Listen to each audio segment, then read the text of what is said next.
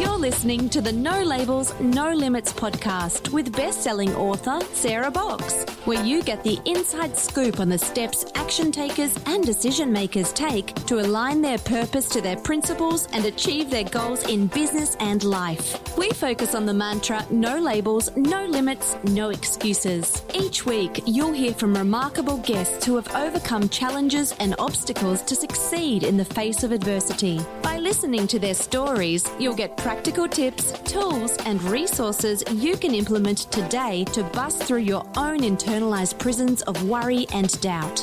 And now, without further ado, please welcome your commanding coach with plenty of chutzpah and heart, Sarah Box. Welcome to this episode of the No Labels, No Limits podcast, a podcast all about helping action takers and decision makers like you align their purpose to their principles and achieve their goals in business and life. Hi, I'm Sarah from Sarah Box Coaching and Consulting. I'm a change agent, former executive director, and best-selling author of The Changemaker Ripple Effect, a book about how one person's drive, purpose, and boldness can impact thousands. And I'm here to tell you that the life you want is possible with the right support, mindset, and strategy. And today's guest is going to actually enlighten us a little bit more on that. So today we're going to talk with Susan Neal. Now, Susan is a nurse. She has a master's in health science. She has a very interesting background in the health area. But she, on top of that, is also an author, a speaker. She's a certified health and wellness coach and a writer coach. Her award-winning bestseller is 7 Steps to Get Off Sugar and Carbohydrates. Her third book in the Healthy Living series, Healthy Living Journal, won the Golden Scrolls Award 2019 Best Inspirational Gift Book. And her newest release, Solving the Gluten Puzzle, helps many determine if they have a gluten-related disorder and how to treat it if you do. And you can find Susan on Susan U, so Susan, the letter U, Neal, Neal.com. In this episode, you're going to hear how Susan overcame a medical crisis at 49 when she actually lost her health, and then how she became passionate about helping others improve their health, weight, and self-being. I think what also is going to be important to learn from Susan is what drove her to publish 7 healthy living books. She's going to reveal how you can take something negative that happened and use it to benefit others, how you can reboot your metabolism in 7 days, and why boosting metabolism actually matters to long-term health and wellness. So now let's welcome our guest, Susan Neal. Hi, Susan. Hi, Sarah. Thanks so much for having me. Well, I'm glad to have you. I've been looking forward to talking to you for a while, ever since you got scheduled, and it's great to have you on the show. Now, before we dive in, the audience and I want to know one non-negotiable ritual or habit that you do that keeps you heading towards your big vision. Exercise. Exercise is so important. Healthy eating. And I am a yoga instructor, and every week I teach yoga. And it just keeps your spine limber. It keeps your body limber. The meditation portion is wonderful for spiritual connection. And so that's it. That's a pretty strong ritual. Right? I mean, it comes with a lot of benefits. A lot of benefits. Well, will you start by talking to us a bit about how you came to the work you're doing today and what the health crisis was that basically upended your life? Yes. So for 49 years, I had really good health. And then I had 10 medical diagnoses and 2 surgeries. And it all stemmed from an abscessed tooth. But I didn't know the tooth was abscessed. So I had a cavity, and it had a crown on it. And I didn't realize that the tooth became abscessed until like 9 months later.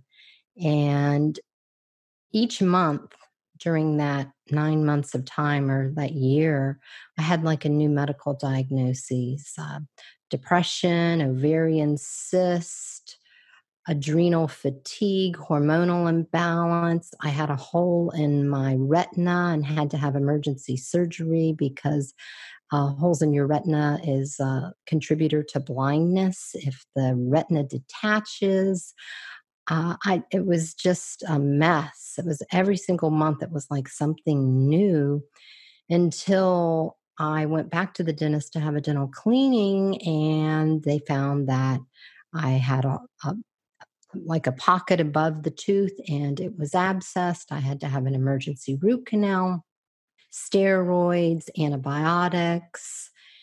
I was just a mess following that. And I just didn't even want to get out of bed. I was just so exhausted, low vitamin D, low iron. It was just one thing after another. So I thought, you know what, I'm going to try some alternative care because, the doctors, they gave me the vitamin D, the iron, the adrenal fatigue vitamins. I had the surgery. There wasn't a lot more that they could do for me or offer. So I tried massage, I tried chiropractic, and then I tried a colonic irrigation, which is where you have like a royal enema. And I did that because my bowel habits had changed after I had all those steroids and antibiotics and the root canal and everything. And so I knew something was wrong there. Well, the colonic therapist found out that I had an overgrowth of candida in my colon. And so I took that information to my internal medicine doctor, and he did not know how to treat it. So I had to research on my own. What you want to do is our gastrointestinal tracts were created with the perfect balance of probiotics and, normal bugs that we don't want to overgrow. And when you take an antibiotic, it kills the good guys. But we were never taught to then take a probiotic to re-inoculate the good gut buddies in our gut, our probiotics. So for me, Candida overgrew. Candida albicans, it is a yeast. It's the same kind of yeast where someone might get thrush in their mouth or a vaginal yeast infection. Happens after sometimes after an antibiotic.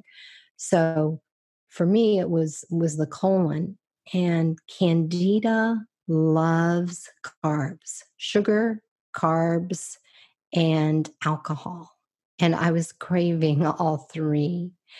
And so I had to figure out how to kill this bad guy in my gut and re-inoculate and reestablish the good bacteria in your gut.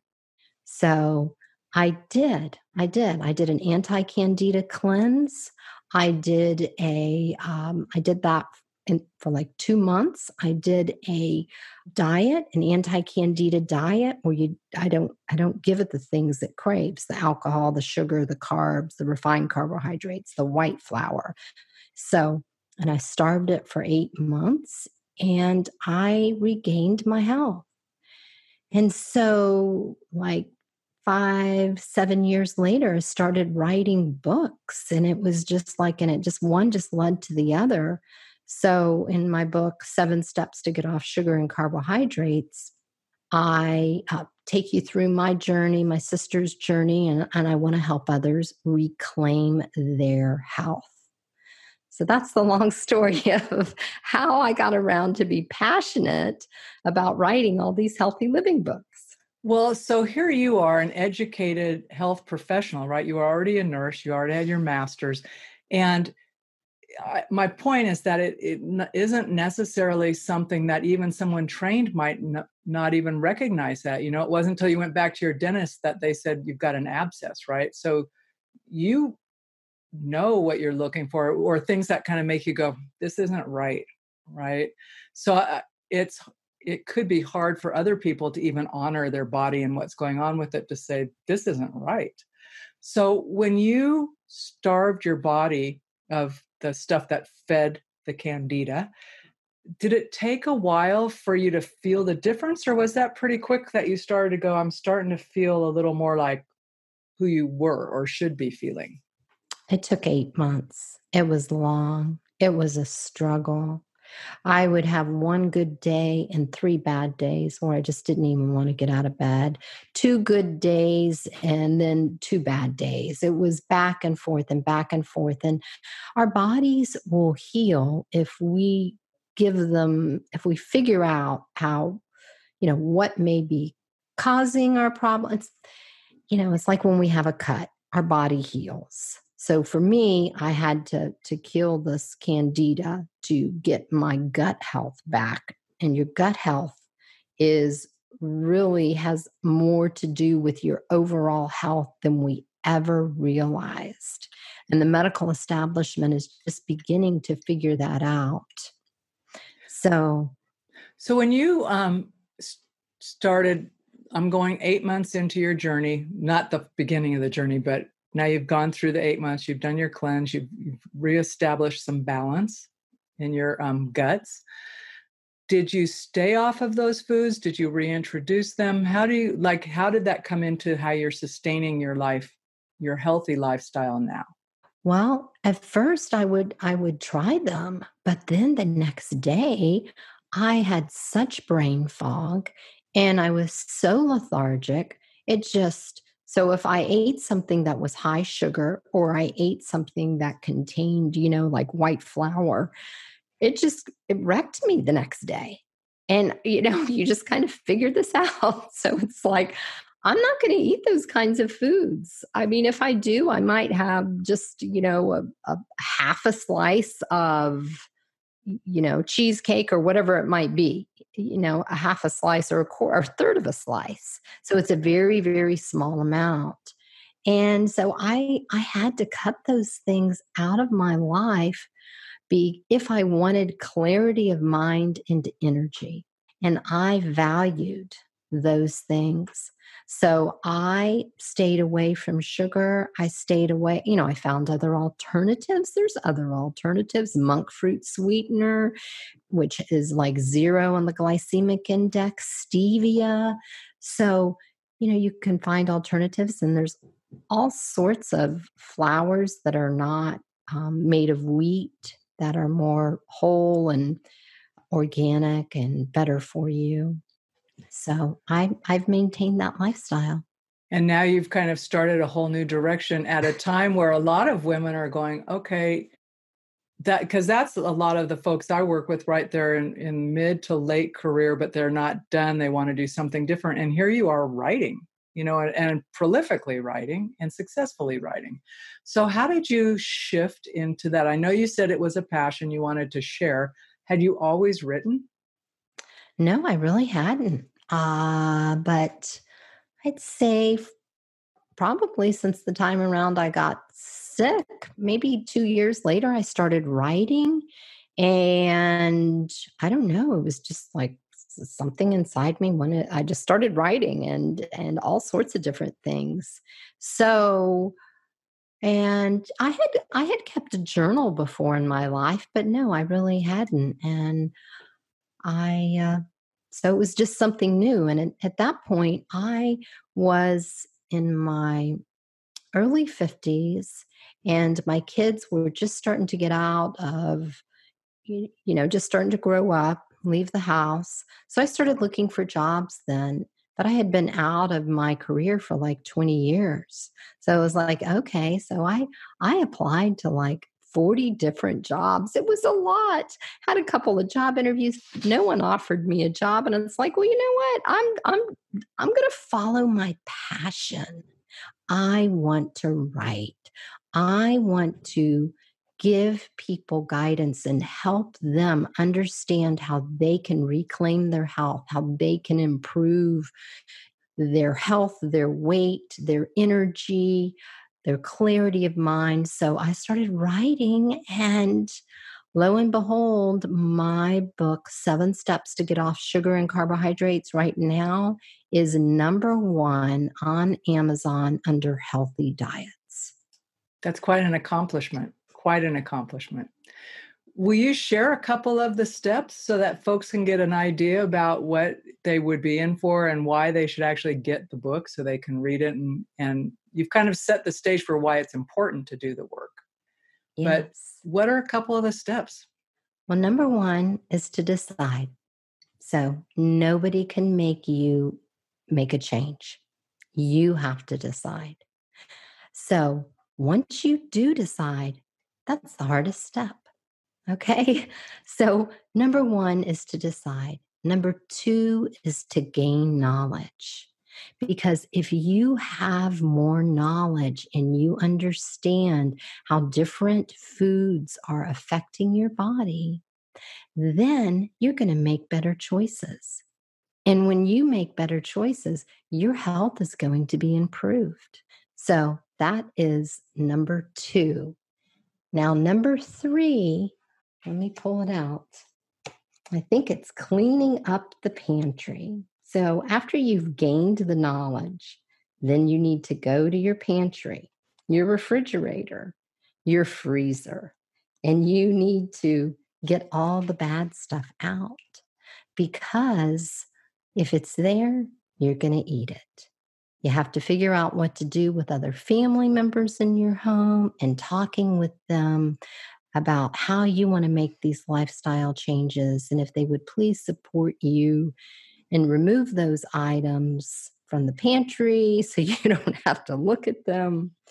So, and then the other part of step three is to clean out your emotions.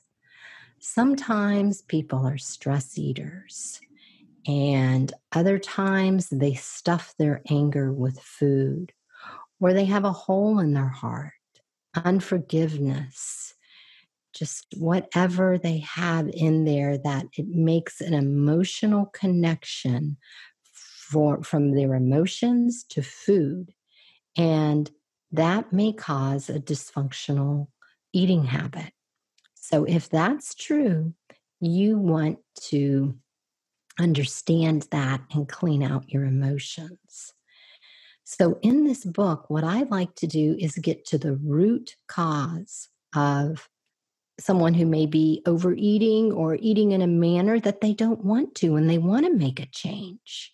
Okay, well, was it a candida infection like me? Because I was eating in a manner I didn't want to do. I was eating Ghirardelli chocolate every night. So, and drinking a glass of wine. It's like I didn't need that every night. Is it a food addiction or is it an emotional connection? So we get to the root cause, because once you overcome that root cause, oh my gosh, it's so much easier to change. It's like once I killed the candida, yeah, it took 8 months, but once I killed that guy, my appetite got back to normal. I drink a glass of wine on the weekends, not every single day. I didn't have to have Ghirardelli chocolate, maybe once a month instead of every day. So it's like your appetite returns back to normal. It's wonderful. Tired of feeling stuck and ending with the same result? Want to know how Sarah can help you with one-on-one or organizational coaching? Then book your free discovery call at sarahbox.com/contact. Now, back to the show. So for someone who, when you're saying clean out your, the emotions, right? What might be also influencing the food choices.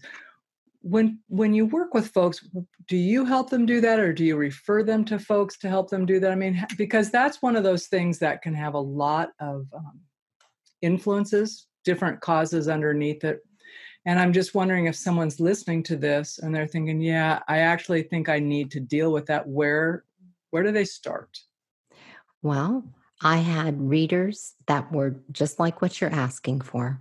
So I wrote the second book in this series, and it's called Christian Study Guide for 7 Steps to Get Off Sugar and Carbohydrates, Healthy Eating for Healthy Living with God's Food. And so this delves in to gaining an emotional healing, for figuring out how that connection is, and for gaining an emotional healing. So I lead them to that resource. Can you define for us what God's food is? I think that's important. I've heard you describe that before, but I think that helps folks understand kind of, it's Right. language. And you know what? from my, like when I, like for my book and how I tell people the way of eating, etc., it's not complicated. You don't count calories, you don't count. That's what you do is you look at your food. See if it came from the garden or the ranch. Okay? If you can look at that and it looks very similar to what it came out of the garden, then that is perfectly fine. So an ear of corn, an organic ear of corn is perfectly fine. But, something, the corn chips, the tortilla chips, those are not. That's processed. You don't want to eat things out of boxes and bags that are processed that do not resemble the food that came out of the garden that God gave us. So that's pretty basic. It's so basic. It's easy. It's simple. It's so simple. Well, it's easy to remember.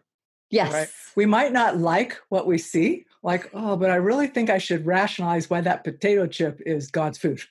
Right. That's right. That's right. And I did the Bible study in at my church, and one of the Christian study guide for the 7 Steps book. And one of the people was just like, so I really can't eat my chips. And it's like, how about almonds? How about some pecans? This is the pecan area. Get some fresh, wholesome pecans. Pistachios or a green apple and almond butter. So yeah, I think it's funny because we forget there's a piece of it is the convenience of that, right? It's close, you're hungry. And to your point, if it's in the pantry and you're hungry, it's easy. Right? So, but I also know, and this is like just from a half an hour ago, getting myself lunch, I have fresh fruit on the counter. And then I ask someone, what'd you have for lunch? I'm going, okay, well, I'm having an apple. Could I slice you an? Oh yeah, I'll have an apple. I'm thinking, but you had to walk right by that apple to get what you ate. And I'm going, it's been on the counter. So, but because that's human nature, right? It's easy. I don't have to do anything for it. Let me just open it. So, but I love how you described it as, can you recognize it? Did it come out of the ground looking pretty much like this or off the ranch? Is there, now you mentioned, an organic ear of corn. When folks shop, does it matter a lot if they choose organic or, is that a filter by which we should shop? Well, the 4 foods that you most definitely want to purchase organic are wheat, corn, soy, and oats. And the reason why is because those foods, like a large percentage in the United States, are currently Roundup Ready crops. In other words, the seed was genetically modified so that it is resistant to the active ingredient of the weed killer glyphosate. Glyphosate is a carcinogen. And so there have been studies done that have looked at oat products on the grocery store, and all of them, 100% that were sampled, contained glyphosate if it was not organic. So you definitely want to buy all wheat products, oats, soy, and corn that are organic. Then the next thing you want to do is you want to look at the resource of the Dirty Dozen and the Clean 15. And that should be coming out very soon for 2020. It's usually in the spring. So with those, the Clean 15, those foods are, the fruits and vegetables are listed. You do not need to purchase organic foods for those. But the Dirty Dozen, you do. For example, spinach and kale have been on the Dirty Dozen last year. So is strawberries. So you want to make sure those types of food on the Dirty Dozen are organic. And that goes for even if you're purchasing them frozen as well, correct? Yes, yes. Okay. And when you talk about the Dirty Dozen, is there a characteristic about those foods that even if I didn't know the list, I might go, well, this could be on that list because of what it looks like, where it's grown, or anything like that? I'm not sure what you're asking. Well, if I didn't know the list, but I walked away from this listening to this and I thought, well, it's it's likely based on how this food is, how it shows up, like how much I have to peel it or prep it. It might be safer or it might be okay to eat non-organic versus something I'd look at it. So you talked about strawberries. I'm going, well, they're very thin skinned, right? And they live where they're open and there's all kinds of stuff in the areas that strawberries are grown. So I just didn't know if there's like a rule of thumb, I guess, is what I'm asking. Right. So it's the thickness of the skin. So an avocado, if you didn't know the Dirty Dozen and Clean 15, an avocado is fine. You don't have to buy organic for that. A banana is gassed. So, but it has a thick peel. So maybe you don't buy organic for that. Peaches, you're going to eat the peel. Yes, definitely buy organic. In orange, that's got a really thick peel. Just be sure and wash it real good because that is full of pesticides, but wash it real good. And then you don't need to buy organic. And what do you wash your vegetables with? And Like a little spray, and it has some vinegar in it. Okay. So yes. So folks can make their own. Mm-hmm. Yeah, Yeah. you could use just a little vinegar, tablespoon of vinegar in your water in the sink, in a clean sink. That's my fave because I'm thinking I don't have it. I'm going, where is that bottle of vinegar? It's vinegar is a handy thing to have in the house. So Susan, what is next for you and in terms of your books? So my next goal is to create a course for 7 steps to get off sugar and carbohydrates because individuals want to go deeper and deeper. And I currently have a private Facebook groups and anyone can join. It's called 7 Steps to Get Off Sugar, Carbs, and Gluten. And I get on there. I answer all of your questions. I want to be a resource for my readers. I want to hear your success story, show your pictures of the food you're cooking, and we all support each other during the tough times too, where we stumble and pick ourselves up. But my next thing is a course for 7 steps. And then after that, later this year, I plan on starting my 8th book, which is in my Reclaim Your Health series. And it is going to be healing food sensitivities and leaky gut.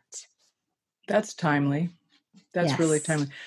You know, it's only been in the last couple of years, 4 years maybe, that I've become more and more aware, partly because of family members and then colleagues that I work with who it's not a joke. I mean, people think, oh, it's a fad to say I want gluten-free. And I'm thinking, you've never watched someone with celiacs get gluten and then like immediately have reaction from it. So could you talk a little bit more about gluten and where it shows up and how people might know or test whether it's an allergy or a sensitivity or what the distinction is between that? Yes. So there are 4 different types of gluten-related disorder. There's celiac disease, and that is an autoimmune disease. There's gluten sensitivity, wheat sensitivity, and wheat allergy. So for celiac disease, it has over 200 symptoms. For gluten sensitivity, it has over 100 symptoms. And most of these are not digestive. They're all sorts of things. And I created a quiz to help individuals. It's called glutenintolerancequiz.com. So I created that to help individuals understand whether they might have a gluten sensitivity or not. And it has all the different symptoms listed for each of the different types of conditions. So when a person, it's really hard to get diagnosed because prior to 2010, gluten sensitivity was not even a diagnosis. It became a medical diagnosis in 2010. And there is not one single diagnostic test to determine gluten sensitivity, nor is there a single diagnostic test to determine irritable bowel syndrome. Both of those are let's rule out everything else. So if you have been diagnosed with irritable bowel syndrome, you could potentially have gluten sensitivity. That's what our GI doc said. He says, when I tell someone they have IBS, he goes, "What? That's code for we don't really know what you have. You're showing up. We're trying to figure it out, but it could be a number of things, you know." And so my husband said, "Well, that's interesting." I said, "Yeah, it is." But also, I've noticed it's gotten so much better in recent years. But there is a resistance to people thinking that you actually there is something wrong, right? And it's like, well, it's all in your head or it's a fad. But is that tied at all? Because when you talked about the wheat, barley, rye, and oats, is that tied to how those are processed and raised at In all? reference to the gluten? Well, and to the gluten intolerance or our reactions to them now, because it seems that it's more prevalent than a few decades ago. So I don't know if that's just because people are aware of it or because we've wrecked our diets. Okay, so I get into that in solving the gluten puzzle. So celiac disease has increased 400% in the past 60 years. Well, in the 1950s, Norman Borlaug won a Nobel Prize for hybridizing our wheat in the United States. And then it was also, in other countries. So what he did is he bred the long 4 feet tall, amber grains of, waving of the wheat with shorter ones, and he got it shorter and shorter. And now wheat is like 2 feet tall, drought resistant, and prolific. Unfortunately, the gluten is very difficult for human beings to digest.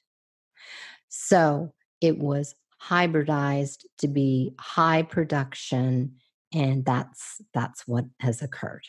So when you look at medical books and they're like, we don't understand why celiac disease has increased 400% in the past 60 years. Well, that's what I think it's from, because this happened in the 1950s. So in the 1960s is when it really started being grown, the hybridized wheat. Now, is that increase in celiac, do you know if it's unique to the States, or because since that's how it's here, is that also the same in other countries? I know that's for the United States, and I'm not sure about other countries. Thanks. I was just curious because I had someone came back who has celiacs, and she traveled. She was in Italy, and she said, "Yeah, I ate pasta." I said, "You did? How'd that go for you?" And she goes, "It went great because it's not like ours." She goes, "I had no reaction," and I'm thinking, well, then what the heck? She goes, "Now I came back. I'm back on. I don't do it." Exactly. So yes, I've had that same experience. That's a pretty powerful feedback loop.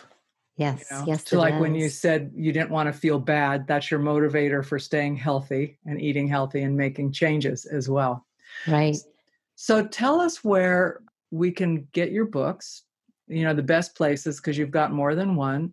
And then talk a little about your metabolism challenge. Okay. So you can find me on SusanUNeal.com. I have all sorts of resources for you there. And you can find my books there or on in Barnes and Nobles, on Amazon, Walmart.com, online. So, and your second question was? Talk a little bit about your 7-day challenge. Yes. That sounds intriguing. Okay. So if you go to my website, thesusanuneal.com, if you scroll down on the homepage, there is a free gift. It's 7 days to reboot your metabolism. And I give you step by step what you do for the first 7 days. Like drink a lot of water, don't drink sodas, and you can drink your caffeinated beverage, but stay away from the sugary ones. And then take a probiotic, which is something, we may not normally do. And what you do day by day to reboot your metabolism, to get it going, to get clarity of mind, energy, and to start a great lifestyle change. Susan, thanks so much. And I'm actually have some other questions, but they start going on and on. So I'm going to hold them and actually do the challenge instead. And I want to thank you for being on the podcast. I think now more than ever, and especially while we're having to kind of lay low and take care of our health, the information that you're sharing is really timely and important. So I just want to thank you for doing what you do, for writing, continuing to write, and to help us all be more healthy and ultimately then live a life full of wellness. Thank you so much. You've been listening to the No Labels, No Limits podcast with best-selling author, change agent, and strategic vision coach, Sarah Box. You can grab the show notes and find out how to work with Sarah at sarahbox.com/No Labels, No Limits podcast. We'd love this podcast to reach as many people as possible. So please remember to rate, leave a 5-star review, and share the podcast with someone you think would get value from this conversation. Until next time, keep taking those daily action steps to align your purpose to your principles and achieve your goals in business and life.